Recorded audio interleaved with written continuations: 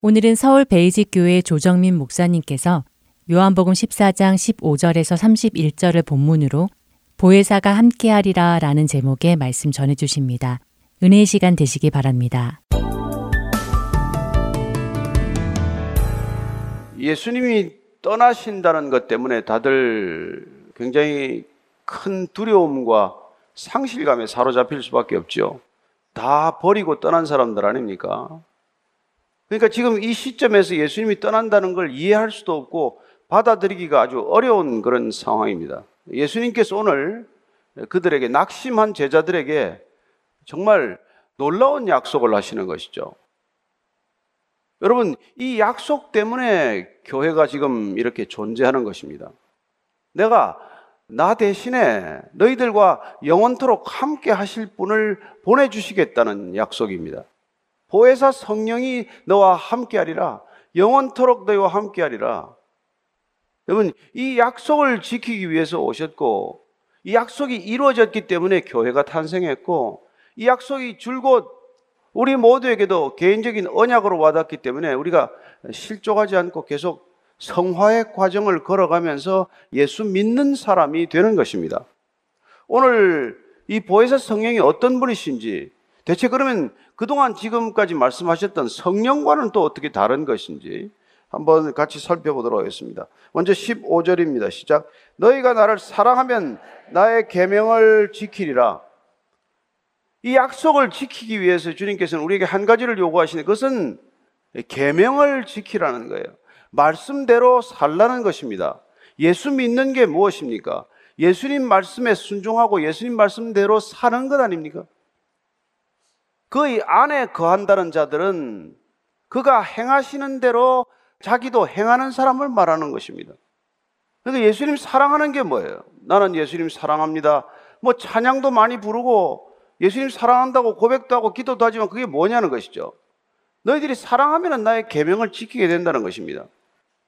계명을 지키라 명령할 것도 없어요. 그분께서는 너희가 나를 사랑하면 계명을 지키게 된다는 것입니다. 여러분, 둘이 사랑하는 사람끼리 약속하면, 사랑하면 그 약속은 지키는 게 뭐가 어렵겠어요? 문제는 사랑하지 않는 것이죠. 문제는 계명을 지키는 게 어려운 게 아니라 내 안에 계명을 지킬 만한 사랑이 부족한 것이 문제죠. 그래서 오늘 주님께서 네가 나를 사랑하면 그 사랑의 징표로, 표지로 내게 이런 말을 지키게 될 것이라고 말합니다. 자, 16절 17절입니다. 시작. 내가 아버지께 구하겠으니 그가 또 다른 보혜사를 너에게 주사 영원토록 너희와 함께 있게 하리니 그는 진리의 영이라. 세상은 너희 그를 받지 못하나니 이는 그를 보지도 못하고 알지도 못함이라. 그러나 너희는 그를 아나니 그는 너희와 함께 거하시며 또 너희 속에 계시겠음이라. 너희들이 나를 사랑하고 내 말씀을 지키고 살면 내가 내 아버지께 구해서 보혜사를 보내주겠다는 거예요. 이 내가 아버지께 구하겠다, 아버지께 구해서 보혜사를 보내주겠다, 이 표현 때문에 동방교회와 서방교회가 나눠지게 됩니다. 슬픈 일이죠. 예수님께서 하나님 아버지께 구하겠습니다라고 하는 이 표현 때문에 성령은 아버지께로부터만 오시는 분이다. 이게 이른바 동방교회 입장이에요. 동방교회란 그리스 정교회, 러시아 정교회를 비롯한 그쪽 교회를 말하고, 로만 캐톨릭이나 서방교회는 내가 아버지께 구하겠다고 했으니 성령은 예수님과 성부 하나님으로부터 함께 오는 것이다. 이 주장을 하나 내세웠기 때문에 교회가 동서로 나눠지는 이런 슬픈 일을 겪은 것이죠. 다툴 이유도 없는 얘기예요. 그 얘기는 조금 이따 하도록 하고, 어쨌든 예수님께서는 보혜사 성령을 아버지께 구하겠다. 두 번째는 또 다른 보혜사를 너희에게 주겠다. 또 다른 보혜사라고 할 때 또 다르다는 건 본질이 다르다는 뜻이 아니에요. 예수님, 나도 보혜사라는 뜻을 담고 있습니다. 내가 보혜사인데 이제 또 다른 보혜사를 보내주시겠다는 거예요. 예수님이 우리에게 오신 보혜사이십니다. 근데 내가 떠나면 이제 다른 보혜사를 보내주시겠다, 이렇게 말씀하십니다. 그래서 사도 요한은 요한 1서에 예수님을 보혜사라고 지칭하고 있는 것이죠.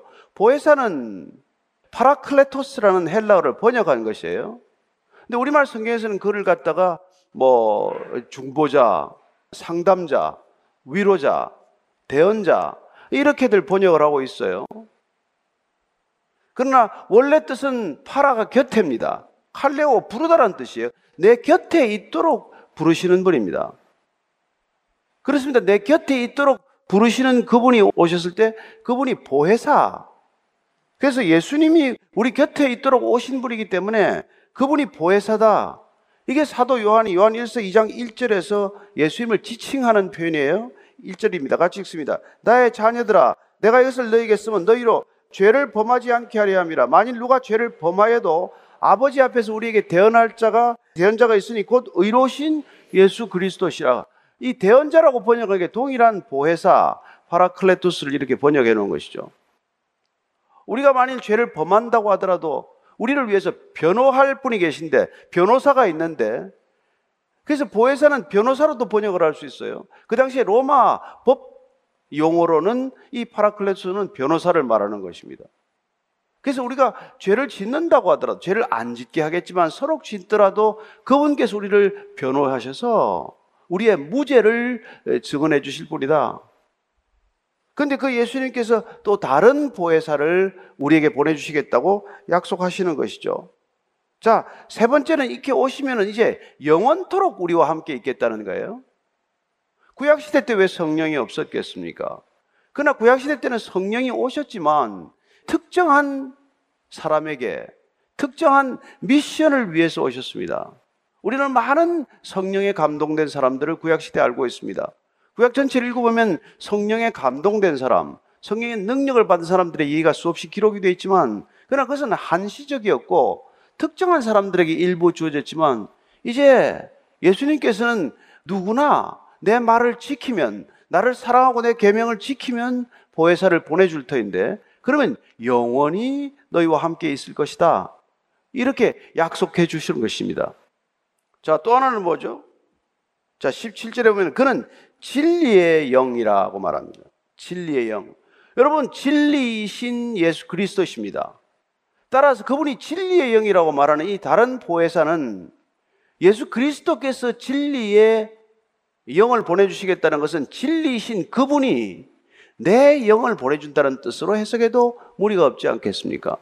나는 길이요 진리요 생명이라고 하신 그분이 보내주시는 진리의 영은 그분의 영, 그래서 그리스도의 영이라고 해도 전혀 다른 표현이 아닌 것이죠. 빛이신 그분, 진리신 그분을 따라서 그분의 성품을 닮아가는 존재가 된다는 것입니다. 거짓의 편에 서지 않게 되고 거짓을 흠모하지 않게 되고 우리는 늘 진리 안으로 걸어가는 존재가 되기 때문에 그분의 영이 오면 우리는 비로소 날마다 그분을 닮아가는, 그렇게 우리 안에 일어나는 변화를 말하는 것이죠. 갈라디아서 5장 16절을 보면은 우리가 그런 표현을 알 수 있죠. 5장 16절입니다. 시작. 내가 이르노니 너희는 성령을 따라 행하라. 그리하면 육체의 욕심을 이루지 아니하리라. 바울은 지금 성령이라고 표현하고 있지만 보혜사 성령이 오시게 되면 우리는 더 이상 육체의 욕심을 이루려고 이렇게 하지 않는다는 거예요. 우리는 더 이상 육신의 정욕이나 안목의 정욕이나 이 생의 자랑거리를 위해서 살아가는 존재가 아니라는 것입니다. 그건 다 세상에서부터 온 것이고 세상의 영을 따라온 것이지 아버지의 영, 그리스도의 영, 보혜사 성령을 따라온 것이 아니기 때문에 우리는 더 이상 그런 거에 관심을 별로 두지 않게 되고 그런 것들을 구하겠다고 목을 매지 않는다는 것입니다.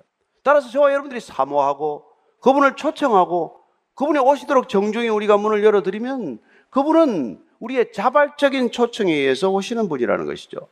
그러나 우리가 오실 만한 그릇이 되는 것, 우리가 그분을 사랑하고 그분의 계명을 지키고 그분이 가르쳐 주신 말씀대로 살아가는 우리의 조건이, 전제 조건이 맞으면 그분은 오실 수 있지만 성령이 거할 수 없는 곳이 되면 어떻게 오시겠어요? 자, 18절. 너희는 그를 아는데 그는 너희와 함께 거한다는 거예요. 그리고 또한 너희 속에 계시겠다고 말합니다. 내가 그분 안에 기도하고 이런 놀라운 일이 일어난다는 것입니다. 이 영적 신비, 이 영적 비밀 우리가 점점 더 알게 되면은 그야말로 우리의 신앙은 또 다른 새로운 경험들을 하기 시작하는 것이죠. 18절부터 20절까지입니다. 시작. 내가 너희를 고아와 같이 버려두지 아니하고 너희에게로 오리라. 조금 있으면 세상은 다시 나를 보지 못할 것이로되 너희는 나를 보리니 이는 내가 살아있고 너희도 살아있겠음이라. 그날에는 내가 아버지 안에 너희가 내 안에 내가 너희 안에 있는 것을 너희가 알리라. 지금 제자들은 계속해서 예수님이 지금 떠나신다는 것 때문에 걱정이 많고 참 염려가 많고 마음이 전혀 편치 않고 이런 상태죠. 예수님께서 한 가지 더 분명한 말씀으로 이게 위로해 주시는 것이죠. 내가 결코 너희를 고아처럼 버려두지 않겠다. 사실 예수님이 떠나면 고아와 같은 심정이에요. 여러분, 이 제자들은 다 버리고 떠났습니다. 부모도 버리고 형제도 버리고 자기 직업도 버리고 가진 것 모든 소유를 버리고 지금 주님 따라왔는데 주님 떠나시면은 나는 아무것도 없죠. 내게 이제 더 이상 아무것도 없는 거예요. 아무것도 아니죠. 예수님이 곁에 계셔서 줄도 세우고 번호표도 나눠주고 예수님 곁에서 목에 좀 힘도 좀 주고 했는데 예수님 떠나면 이제 뭐가 있습니까? 아무것도 그야말로 아니죠. 그 불안감 때문에 가룟 유다는 이미 예수님을 팔아버렸고 베드로는 또한 그런 위협이 닥쳐오면 예수님을 부인할 것이고 그런 제자들에게 지금 예수님께서는 내가 떠나더라도 너희들이 고아처럼 버려지는 존재가 아니다. 전적으로 무기력하고 전적으로 의지할 바 없는 그런 고아와는 다르다. 이 얘기를 해주는 것이죠. 세상은 조금 있으면 나를 이제 더 이상 보지 못하게 된다. 그렇지만은 너희는 나를 보게 될 것이다. 그리고 내가 살아있고 너희도 살아있을 것이다. 예수님께서는 지금 십자가를 지고 이제 곧 죽으실 거예요. 그럼에도 불구하고 그분은 부활하셔서 내가 다시 너희들 곁으로 올 것이고 너희들에게 살아있을 것이고 너희들도 내가 지키는 한 너희들에게 주어진 소명을 다하는 한 죽지 않고 살아있도록 하겠다는 약속이란 말이에요. 다 이 모든 것들이 지금 뭘 준비하고 있습니까? 십자가와 부활과 성령 강림, 이 모든 것들이 지금 예수님의 말씀 속에서 다 준비되고 있다는 것을 알 수 있죠. 따라서 지금 그날에는 이걸 무슨 최후의 마지막 심판날로도 표현하는 경우가 많지만 그러나 지금 그날에 예수님께서 다시 오시는 날, 또한 예수님께서 보혜사를 보내주시는 날, 그날에는 내가 아버지 안에 너희가 내 안에 있고 내가 너희 안에 있는 것을 알게 된다.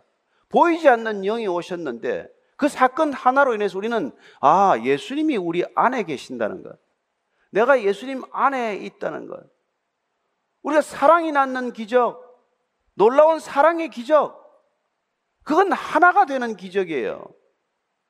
여러분, 사랑만이 하나 되게 하는 것 아닙니까? 우리는 권력이 하나 되는 걸 익숙하게 봐오죠. 군대도 훈련시키고 폭력으로 조직을 다스리면 정말 일사불란하게 움직이는 것을 경험하지만 그러나 그것이 진정한 하나됨이고 진정한 연합이라고 말하지 않습니다. 우리는 서로 사랑할 때, 온전히 사랑할 때, 순전한 자발성으로 그분을 사랑할 때 그때 우리는 하나가 되는 것을 경험하는 것이고 그런 진정한 하나됨을 위해서 예수님께서는 지금 보혜사를 보내주실 텐데 그분이 오시면은 놀랍게도 내가 아버지 안에 있는 것처럼 너희도 내 안에 있게 될 것이고 내 안에 있게 되면 너희가 내 아버지 안에 있는 것과 마찬가지다. 그래야 성부, 성자, 성령 세 분 삼위일체가 한 하나님이듯이 우리도 또한 그분 안에서 하나가 됨으로써 예수 믿는 사람들도 놀라운 연합과 일치를 경험할 것이다. 그게 교회라는 것이죠. 교회는 그렇게 탄생한다는 것입니다. 그 교회를 위해서 예수님께서는 지금 이 모든 정지 작업을 하고 계신 것이죠.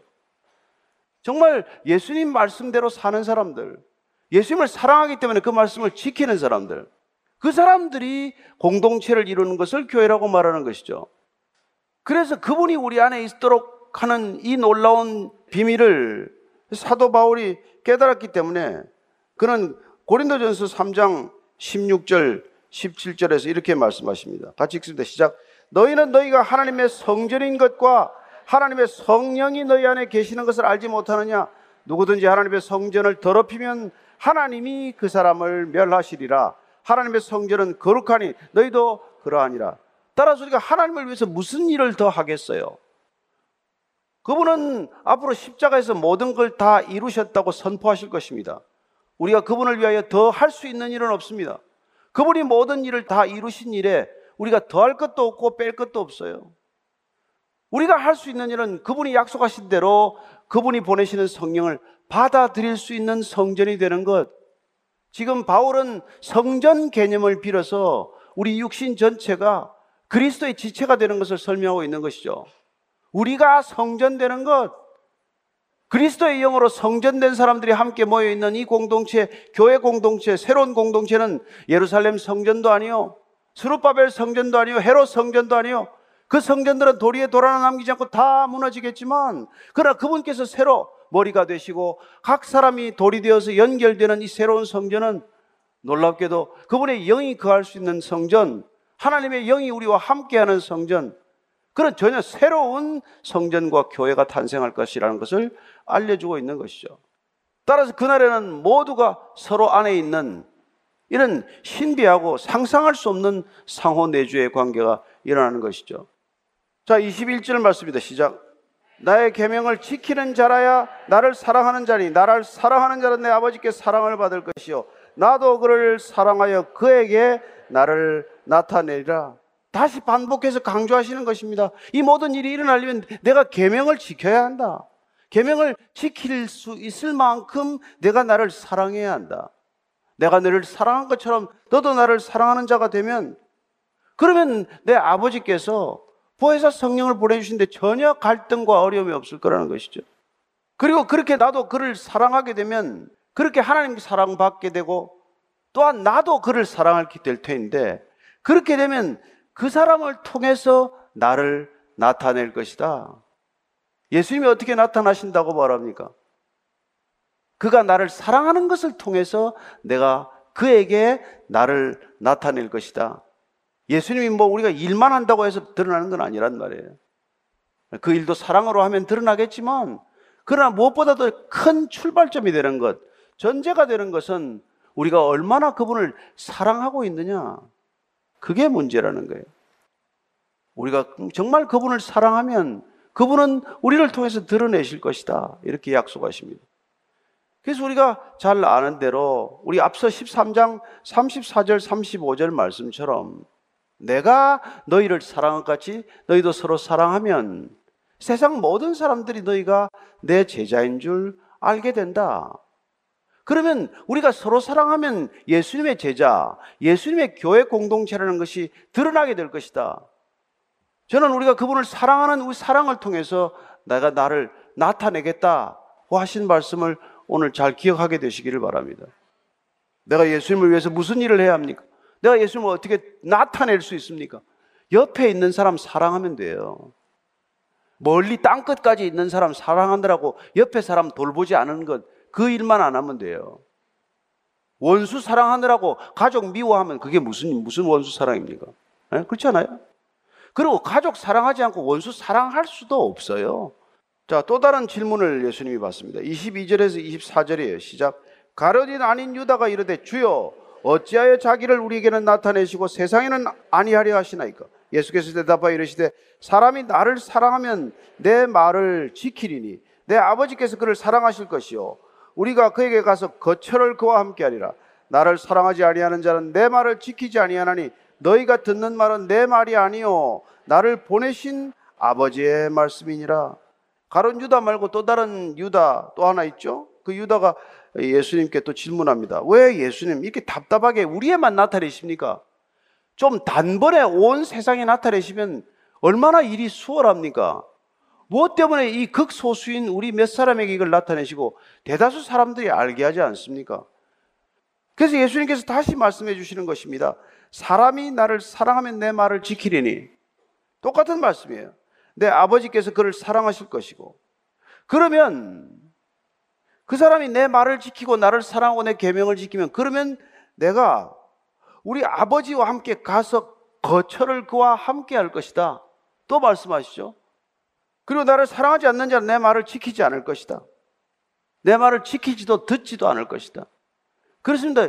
여러분, 성경 읽으면 읽힙니까? 예수님을 사랑해야 읽혀요. 읽고 나면 남는 게 있습니까? 예수님을 사랑해야 무슨 말이 내 안에 담겨요. 사랑이 없으면 무슨 말을 읽었는지 책 듣고 나면 아무것도 생각 안 나죠. 여러분이 예수님을 사랑하고 이 예배 자리에 오면은 말씀이 들립니다. 그러나 오늘 주일을 때워야 될 텐데 어느 교회 가서 때울까? 무슨 말이 들리겠어요? 무슨 말이 남겠습니까? 무슨 말이 가슴에 담기겠어요? 25절 26절 읽습니다. 시작. 내가 아직 너희와 함께 있어서 이 말을 너희에게 하였거니와 보혜사 곧 아버지께서 내 이름으로 보내실 성령 그가 너희에게 모든 것을 가르치고 내가 너희에게 말한 모든 것을 생각나게 하리라. 자, 여러분 여기서 보시면은 내 아버지께서 내 이름으로 보내실 성령. 그래서 아까 동방교회와 서방교회가 싸웠다고 하는 이유가 하나도 없는 거란 말이에요. 예수님께서 아버지께 구하셨으나 아버지께서 보낼 때는 내 이름으로 보내신다고 합니다. 아버지께서 보내시지만 발신자 이름을 예수라고 쓰신다는 거예요. 그럼 누가 보내신 겁니까? 아버지와 아들이 한 뜻이 되어 보낸 것이죠. 아버지와 아들은 나눠질 수 없는 본질이 같은 분이죠. 아버지와 나는 하나이시죠. 내가 아버지 안에 아버지가 내 안에 계신다는 것을 굳게 믿는 그 말씀을 여러 번 하셨죠. 그런데 인간은 이걸 놓고 수천 년을 싸우다시피 그렇게 싸운단 말이에요. 우리는 아버지와 아들이 한 뜻이 되어서 보혜사 성령을 보내주셨다. 그 사실만 기억하는 것으로 충분하다고 믿습니다. 아버지께서는 내 아들의 이름으로 보내고 아들은 아버지께 내가 구해서 보낸다. 이런 사랑이란 상호 내주하는 것이고 사랑이란 서로를 더 높이는 것이고 서로에게 전적인 권한과 책임을 위임하는 것이고 그래서 세상 끝날까지 내가 너희와 항상 함께 하겠다는 그 약속을 지키기 위해서 또한 보혜사를 보내주신 것이다. 이걸 알 수 있는 것이죠. 그래서 우리가 앞에 고린도전서 2장 12절 말씀을 한번 더 보면 고린도전서 2장 12절 말씀 한번 더 읽겠습니다. 시작. 우리가 세상의 영을 받지 아니하고 오직 하나님으로부터 온 영을 받았으니 이는 우리로 하여금 하나님께서 우리에게 은혜로 주신 것들을 알게 하려 함이라. 우리가 이 성령이 보혜사 성령이 오시면 하나님께서 우리에게 은혜로 주신 것들을 알게 된다는 거예요. 왜 감사가 없습니까? 은혜로 주셨다는 걸 모르기 때문에 그렇죠. 여러분 하나도 우리로부터 비롯된 거 없지 않습니까? 쌀 한 톨이 우리로부터 비롯되었습니까? 물 한 모금이 우리로부터 비롯되었습니까? 이 생명이 나로부터 비롯되었습니까? 이 세상에 어떤 것이 나로부터 비롯된 게 어디 있어요? 그런데 왜 나 중심입니까? 나로부터 시작된 게 단 하나도 없는데 왜 인간은 나 중심으로 변하고 말았습니까? 그걸 지금 해결하기 위해서 예수님께서 보혜사 성령이 오면 나 중심의 생각을 갈아엎어서 하나님 중심의 생각으로 다시 바꿔놓기 위한 것이죠. 육체의 소욕을 더 이상 구하지 않고 성령의 소욕을 따라 아버지의 소욕을 따라서 구하는 존재가 되게 하는 것이죠. 그래서 우리는 비로소 은혜로 주신 것들을 알게 된다 이렇게 말합니다. 비로소 우리는 보이지 않는 것들의 가치를 알게 된다는 거예요. 그게 아니면 여러분들 눈에 보이는 것만 쫓아서 살게 될 것입니다. 저기 좋은 차가 지나가네. 저 차 어떻게 하면 바꿀 수 있을까? 저기 큰 집이 들어섰네. 무슨 뭐 펜트하우스가 무슨 100억이라네. 그런 거 보고 정신을 못 차리는데 그보다도 비할 수 없는 가치가 있다는 것, 그 모든 것들이 은혜로 주어졌다는 걸 알게 하는 것은 그분이 오셔야 가능한 일이다. 그걸 알게 하기 위해서 내가 성령을 보내주겠다. 그래서 우리가 구해야 할 것은 오직 성령 하나님, 그분을 구하라는 거예요. 이 세상에 어떤 걸 구하는 것보다도 너희들을 아버지께서는 가장 좋은 것으로 주시지 않겠느냐? 성령을 구하라. 이게 우리가 누가복음에서 읽는 말씀 아닙니까? 그리고 그거 한 번 구하면 끝날 일을 눈에 보이는 것들 평생 구하다가 시간 다 보내는 것이죠. 그렇지 않아요? 그분이 오시면 또 우리에게 놀라운 선물을 또 약속하십니다. 그게 27절이에요. 시작. 평안을 너에게 끼치노니 곧 나의 평안을 너에게 주노라. 내가 너에게 주는 것은 세상이 주는 것과 같지 아니하니라. 너희는 마음에 근심하지도 말고 두려워하지도 말라. 평안을 주신다고 말씀하십니다. 약속하십니다. 여러분 평안, 왜 신앙생활 하십니까? 신앙생활 하서 여러분들 뭐가 가장 달라지셨습니까? 아무것도 변한 게 없는데 걱정이 없어졌습니다. 아무것도 달라진 게 없는데 근심이 되지 않습니다. 이런 고백을 많이 듣지 않습니까? 저 사람 왜 되는 일도 없는데 얼굴이 저렇게 편해?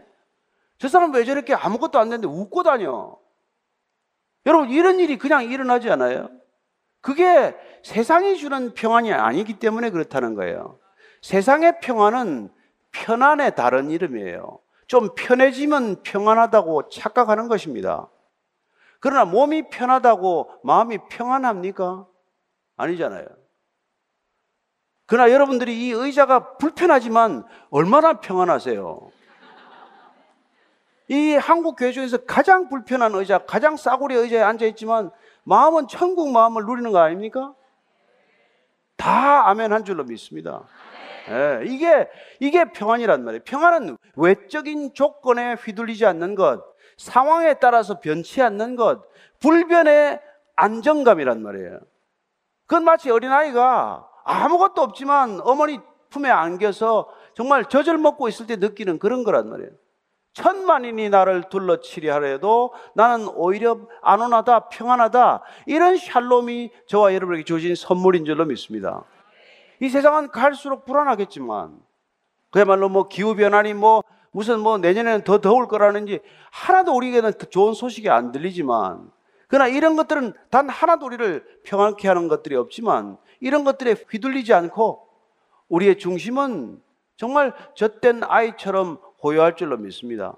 이 평안, 이 샬롬, 이걸 위해서 주님께서 오셨고, 그리고 그분께서 부활하셔서 두려움에 사로잡혀 있는 제자들에게도 가장 먼저 말씀하신 것이 이 샬롬, 평안 아닙니까? 그래서 요한복음 20장 21절 22절입니다. 시작. 예수께서 또 이르시되 너에게 평강이 있을지어다. 아버지께서 나를 보내신 것 같이 나도 너희를 보내노라. 이 말씀을 하시고 그들을 향하사 숨을 내쉬며 이르시되 성령을 받으라. 평강과 성령이 연이어 있다는 것에 주목하십시오. 그분께서는 샬롬을 위해서 또한 성령을 보내주시는 것입니다. 성령이 우리 안에 거하시면 그분이 우리 안에 계신 구체적인 증거가 뭡니까? 우리가 이런 평안을 누리게 된다는 것이에요. 그래서 정말 모든 상황은 불안할 수밖에 없는데, 모든 조건은 걱정할 수밖에 없는데 그러지 않는다는 거예요. 그래서 여러분들 얼굴이 남달라지는 거예요. 그죠? 뭘 안 발랐는데 물광 피부가 된다는 겁니다. 그래서 이게 정말 놀라운, 그러니까 너희들은 근심하지도 말고 두려워하지도 말라. 여러분, 우리가 이 세상 살면서 근심 안 하고 두려워하지 않으면 이긴 것 아닙니까? 이 세상을 이긴 것 아니에요? 어떻게 해야 세상을 이깁니까? 돈을 더 벌어야 이깁니까?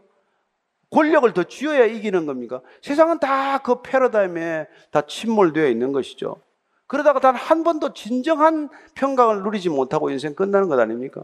그러나 여러분들이 어떤 나이건, 어떤 직업이건, 어떤 성별이건 그분의 샬롬이 우리 안에 거하는 것을 경험하면 우리는 이미 넉넉히 세상을 이기고 사는 줄로 믿습니다. 자, 28절입니다. 시작.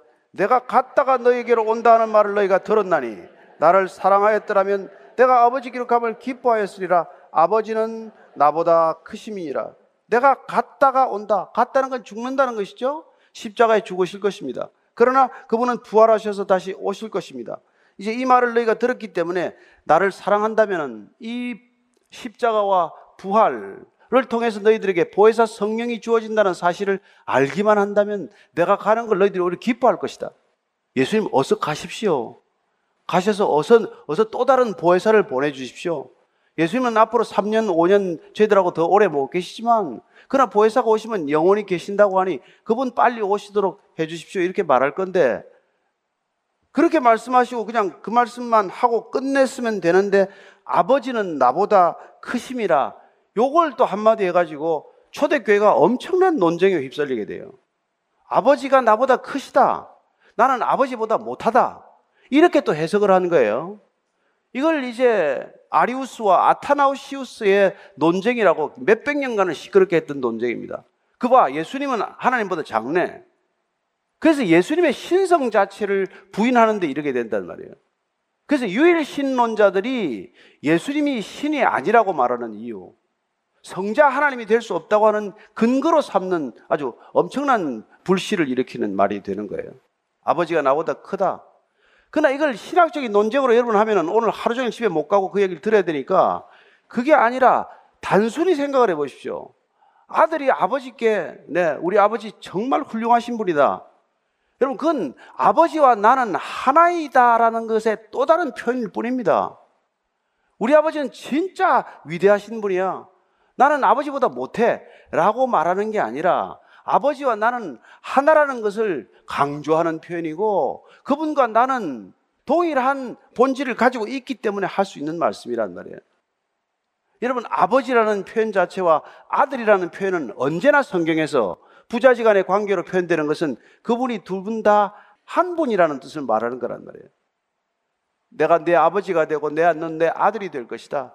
이건 우리가 하나가 될 것이다라는 뜻이란 말이에요. 그래서 우리가 하나됨, 일치됨, 연합함 이 개념에 집중을 한다면 큰 고민이 없으실 것입니다. 따라서 나보다 크신 분께 모든 것을 올려드렸고 그렇게 나보다 크다고 말씀하시더니 그분께서는 아니다. 하늘과 땅의 모든 권세를 내가 내게 주노니 내가 모든 것을 심판하거라. 이런 관계란 말이에요. 그렇지 않아요? 자, 29절입니다. 시작. 이제 일이 일어나기 전에 너에게 말한 것은 일이 일어날 때 너희로 믿게 하려 함이라. 이 말씀을 하는 또 하나의 이유는 믿게 하기 위해서다. 계속해서 주님께서는 우리에게 믿음을 부어주시는 것이죠. 또한 그분이 떠나시고 보혜사 성령이 오셔야 하는 까닭은 눈에 보이는 육신으로서의 제2격인 예수님보다도 눈에 보이지 않는 성령님을 더 의지하는 믿음의 새로운 단계를 위해서 우리에게 이 말씀을 하시는 거란 말이죠. 어쨌거나 우리에게는 이 믿음을 위해서 요한복음이 씌워졌다는 것을 우리가 알고 있습니다. 잘 믿게 하기 위해서. 그죠?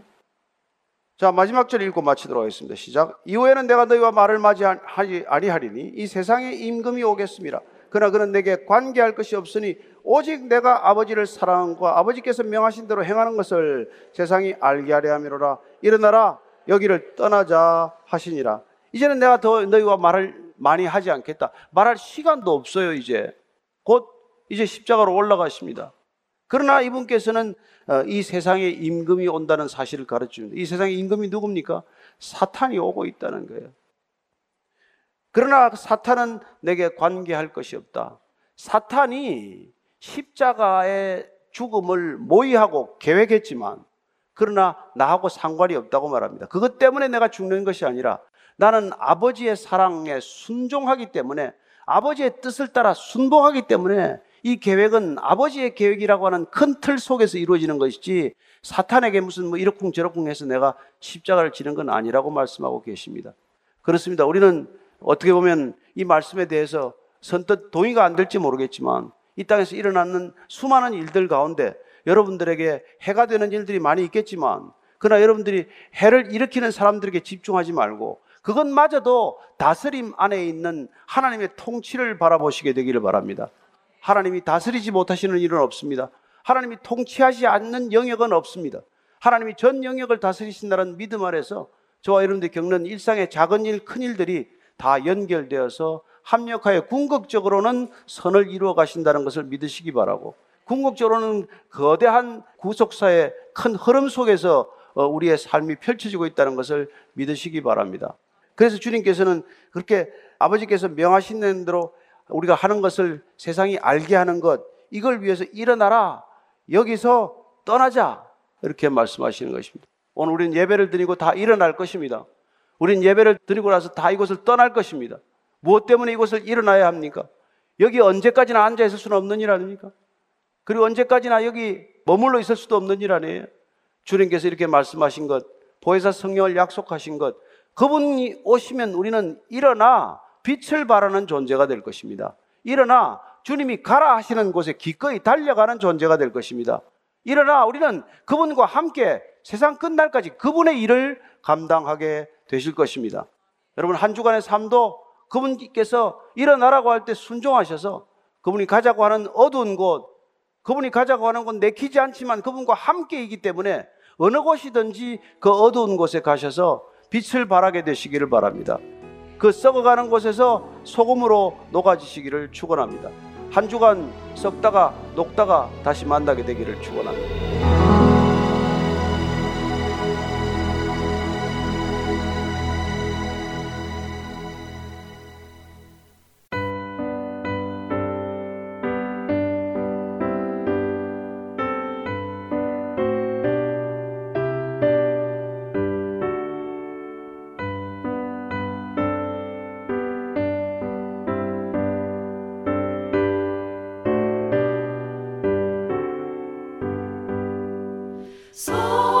성령이여 강림하사 나를 감화하시고 애통하며 회개한 맘 충만하게 하소서. 예수여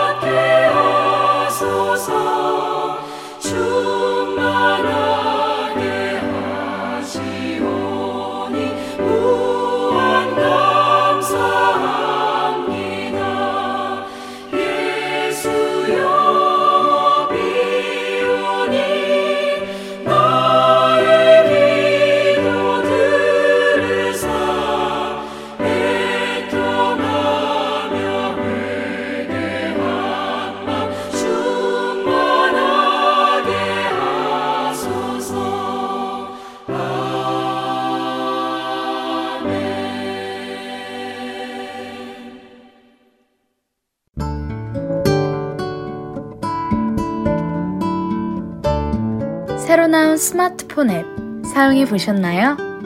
다운로드 기능은 물론이며 원하는 프로그램들만 따로 청취할 수도 있습니다. 그리고 하나 더, 스마트폰 1:1 문의 기능도 있다는 것 아시나요?